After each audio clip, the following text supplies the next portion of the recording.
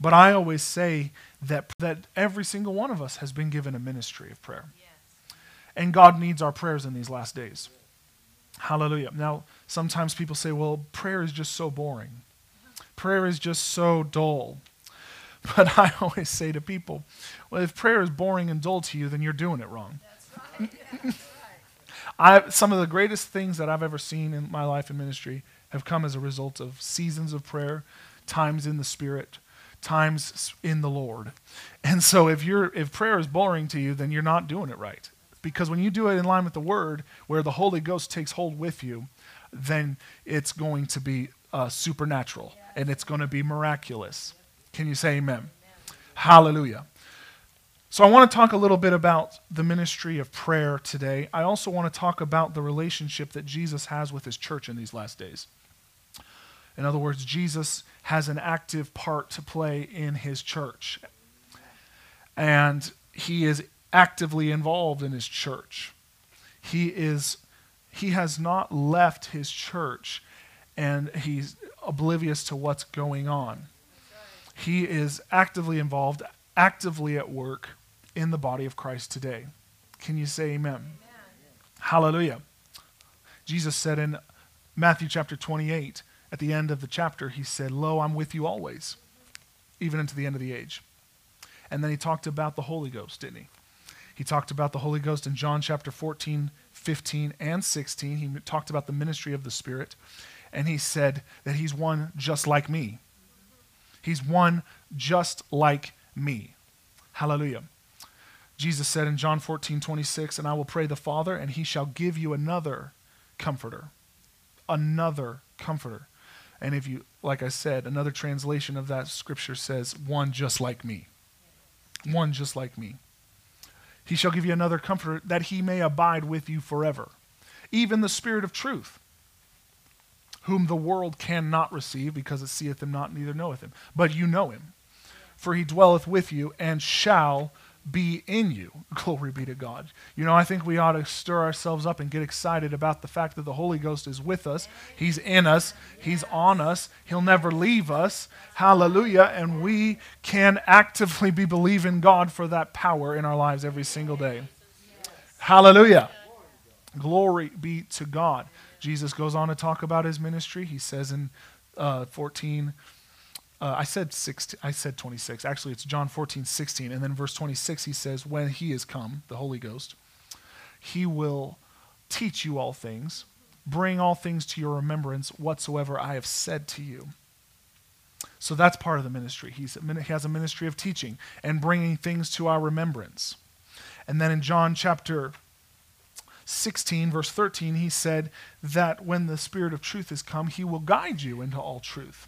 He will not speak of himself, but whatsoever he shall hear, that shall he speak. He will show you things to come. He will glorify me, Jesus said. Hallelujah. Why am I saying all these things? Jesus is actively involved in his church, and he's in the ministry of filling his church with the Holy Ghost because they're one and the same. He's one just like me, Jesus said. One just like me in John 14, 16. One just like me. And so the person of the Holy Ghost is actively at work in the church, and Jesus Christ himself is actively at work in the church. Hallelujah. And so Jesus and his church. Jesus and his church. Glory be to God. Now you're in Romans chapter 12, and we looked at we read through and we got down to verse 12 where he said, continuing instant in prayer. Now, turn on over in your Bibles to Ephesians chapter 6. Hallelujah.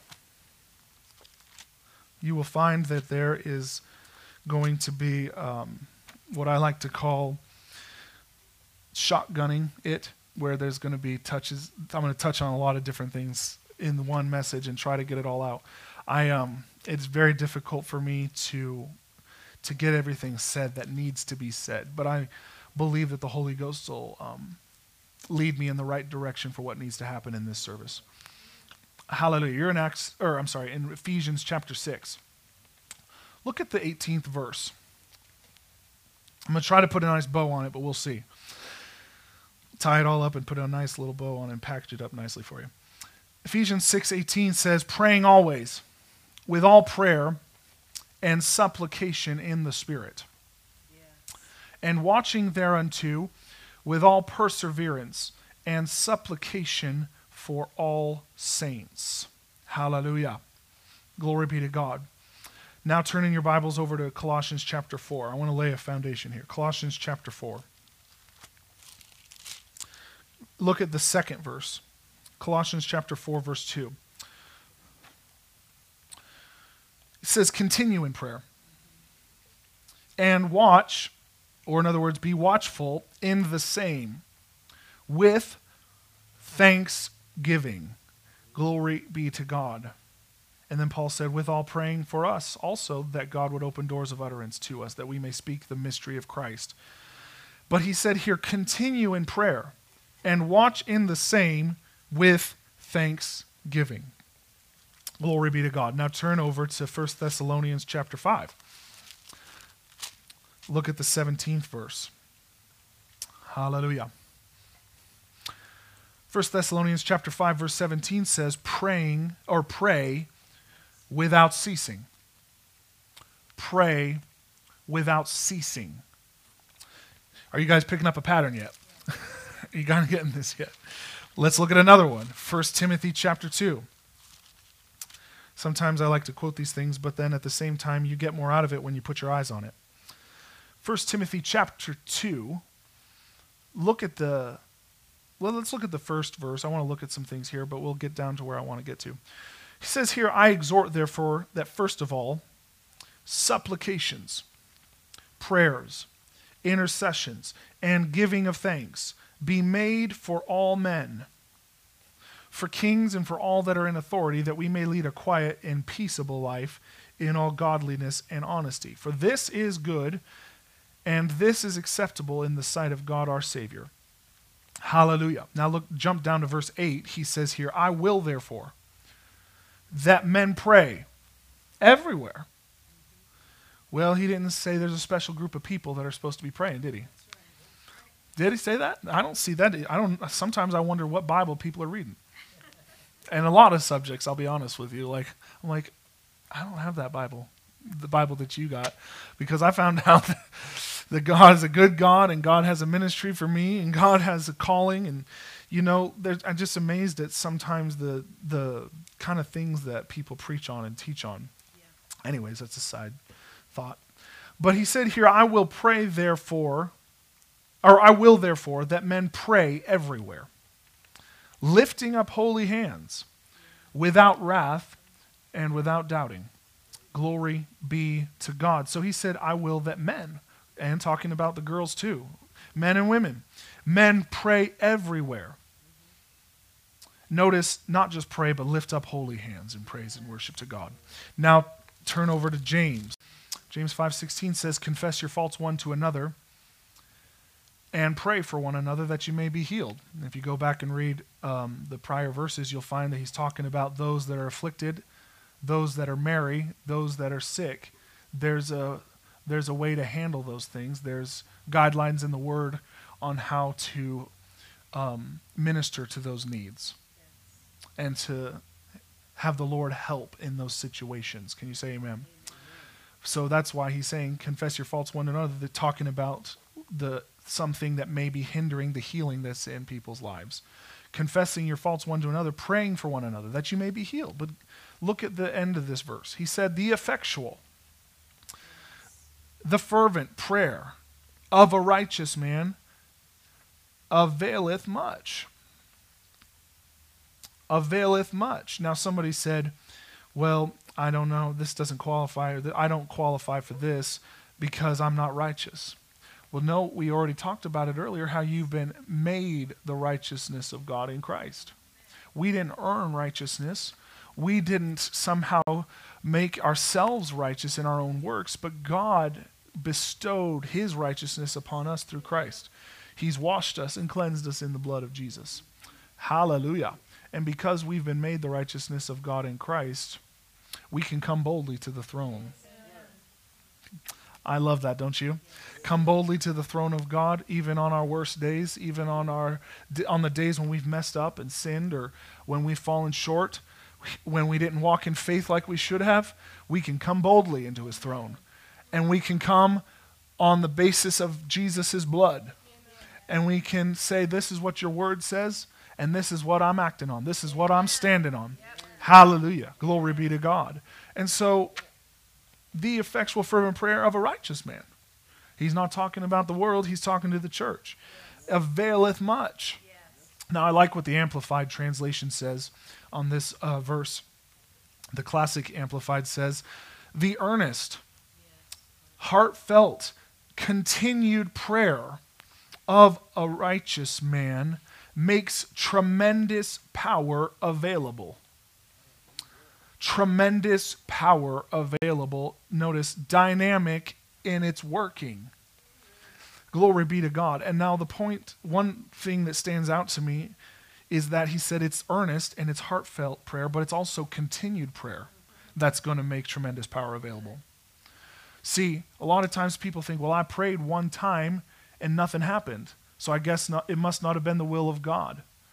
Well, that's not right according to the Scripture. First of all, the Word of God reveals his will, so we know whether or not we're praying in line with the Word. But sometimes, and in certain situations, in certain types of praying, there's a call for continued prayer. When it comes to supplicating for the saints, when it comes to interceding for the lost, when it comes to praying out the will of God for our own life, there needs to be continual prayer offered up to God. And it makes tremendous power available. Can you say amen? Amen? Hallelujah. I remember in my life personally, in my ministry, when I was down there in Oklahoma going to school, actually originally from Oklahoma too. I was born there. But I was down there going to school, and it was just a time of consecration. I actually said to the Lord, again, this is me, and this is just my relationship with the Lord. This is how I talk to him. I'm like, Lord, I've been raised in ministry my whole life. Why do I need to go to Bible school? I know everything they're going to teach. I know all the stuff. I could be teaching some of the classes because I had already begun preaching in my life at 18 years old. So why should I go to school? But the Lord said to go. Are you with me? See, we like to try to reason about the will of God for our life. A lot of times. If we don't watch it, we can reason ourselves right out of his plan for us. Well, I don't need that. Well, who said that you don't need that? If God says you need it, you need it. That's right. It's for somebody. Hallelujah. Hallelujah. Glory be to God. And so I said to the Lord, well, Lord, if you want me to go, I'll go. But you're going to have to make a way for me to go because, I feel a big responsibility here in my parents' church. But he made a way for me to go. He filled all the holes that needed to be filled. And when I got down there, the Lord really began to minister in my life in a way that I was not expecting. He began to impart things to me and show me things that I would not have gotten anywhere else. Because see, if God has you in a place or tells you to go to a place and you don't go there or you don't get into that place that he tells you to go to, then you're going to miss out on the grace, the impartations, the anointing that's over there in that place. Remember, the Lord Jesus appeared to Saul before he became Paul on the road to Damascus, and Paul said, Lord, what will you have me to do? And Jesus said to him, go into the city, and it shall be told you what you must do. Well, what would have happened if Saul, who later became Paul, wouldn't have gone into the city? What would have happened? Well, he wouldn't have gotten what he needed to get. He wouldn't have received his ministry. We would not have read after the Apostle Paul. But see, it's in the city. A lot of people haven't gone into the city yet, spiritually speaking. They haven't moved themselves into the city or the place where God has them yet. And I'm not just talking about a physical place, I'm talking about a spiritual place as well. Wherever the Lord wants you to be, however he wants you to do it, you got to move yourself into that place to receive further direction, to receive further guidance, to receive further impartations and grace. Some of you are asking God for more, and seeking God for more, and you need to get into that place spiritually that he wants you to be in. That state of mind where you're doing exactly what he said to do. But anyways, the Lord told me to go to Rhema, and when I went down there, I moved there, the Lord began to do so much more in me that I was not expecting. And there would be times in my life down there when there would be so much that the Lord would just be ministering to me on and pouring into me because I was in the right place. And one thing that I used to do all the time, I would pray constantly, praying about the will of God for my life, praying about the next steps that he had for my life. I used to walk around on the campus down there at Rhema. It's a 100-acre campus. And I used to walk around there at night just by myself, nobody else around. And I would be praying in tongues, praying out the will of God. And I'm not saying just one or two times this happened. I'm saying continually, week after week, month after month. I had a long, drawn-out season of prayer that took place in my life. And for those 2 years that I was down there in school, I was praying about his will for my life and the things that he was imparting to me and the things that he wanted me to do. Glory be to God. This season that I was in, it continued even after I graduated from school and went back to help my parents.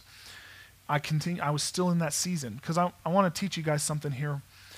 If the Lord brings you into a season of prayer, don't get out of that too soon.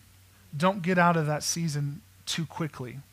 What am I talking about, a season of prayer? Well, there is just a special utterance and special urgency to be praying along certain lines. Are you listening to me? Where you just know in your spirit, I need to be pressing in this area. I need to be praying in this area. There's an urgency to pray. There's an urgency to continually be coming before the throne of God and seeking his face, or for whatever it may be. You may not even know what it is. Maybe you're just consecrating your life to the Lord. Maybe he's showing you some new things or new steps. Whatever it is, don't get out of that too soon. Don't try to talk yourself out of that. Don't try to, don't stop in that season or get out of that season before he releases you to get out of it. And I was in this season of prayer that I was in where again, urgency to pray, knowing I need to continually be praying along these lines. It lasted for 3 years. 3 years of praying along certain lines.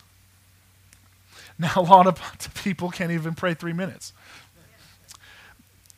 let alone 3 years. But if we're going to go higher in God, if we're going to go farther in the things of God, then we got to be willing to go deeper in prayer. And so this season of prayer that I was in, it lasted 3 years. It continued through school and after I got out of school, and finally came to a head or a point where the Lord showed me what I've been praying about. My ministry, my calling, the office that I stand in. The things that I'm walking in now are the things that I was praying out years ago, which is now like 6 years ago or over 6 years ago. But it was a season of prayer. It was a season of prayer. Can you say amen?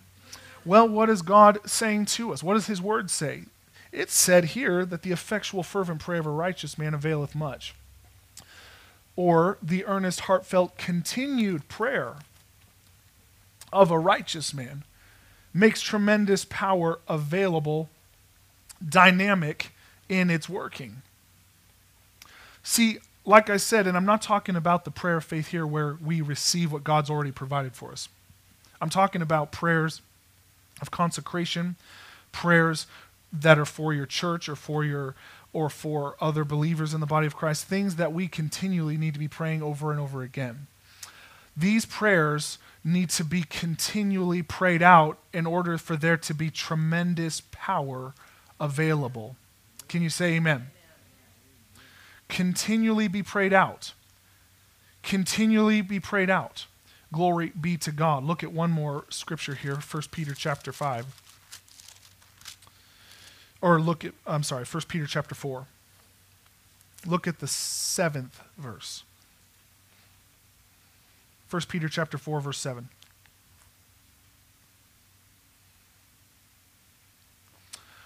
He says here, but the end of all things is at hand.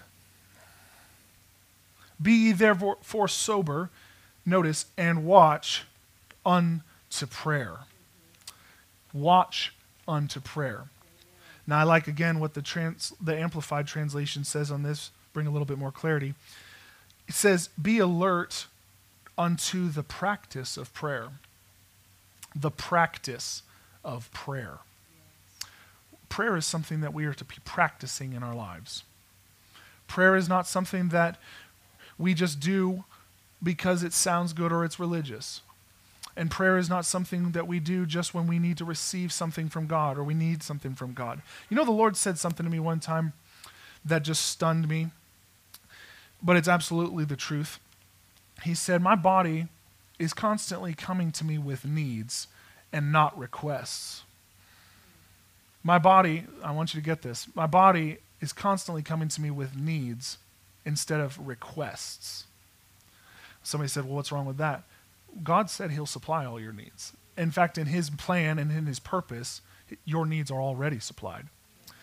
But the scripture said that we are to come to God with requests based on his word. There is a difference. Hallelujah.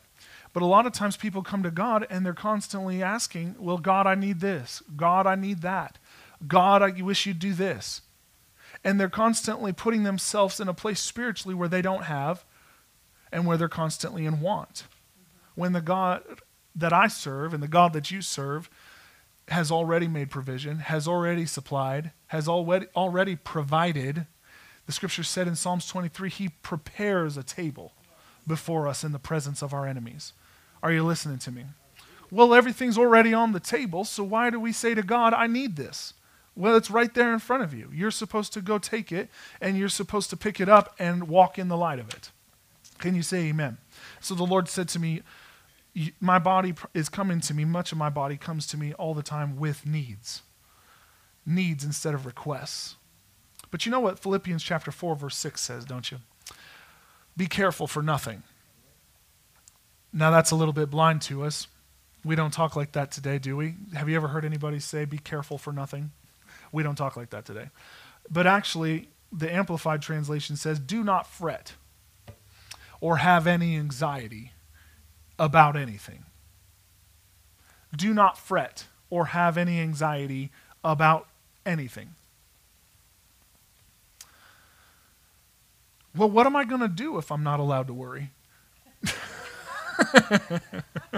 What am I going to do if I'm not allowed to worry? Well, we're going to believe God. We're going to trust God. But there, you know what? I'll just pick on my family a little bit. My grandmother, who's gone on to be with the Lord, wonderful lady of God, loved the Lord, and she even had gone to Bible school as well, and just a wonderful woman.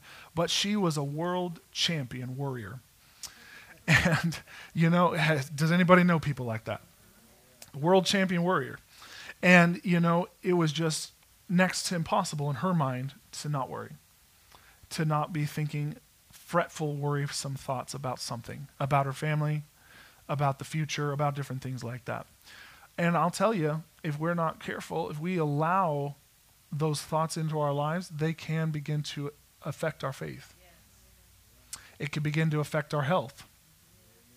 And in the case of my grandmother, she did get sick. And she went home to be with the Lord in a way that she should not have done, because she did not cast her cares, her burdens on the Lord. And not only was she she went to heaven, obviously, but she didn't leave the right way, but she also struggled with sickness for a long period of time before she went to heaven. And that's not God's best. That's not God's highest. Another individual I'm thinking about. She was a member of my dad's church for many years. And she was constantly worrying about her family, constantly worrying about her kids, because she was serving God and they were not. And she wanted them to. But rather than living and walking by faith concerning her family, operating in faith for her family, she would worry about her family. She'd come to prayer groups at the church, and she would constantly be praying about people that were not in the church, but it always had a note of worry in it, and a worry and just this sound of defeat in it, and a sound of begging God to do something. Well, she carried this burden.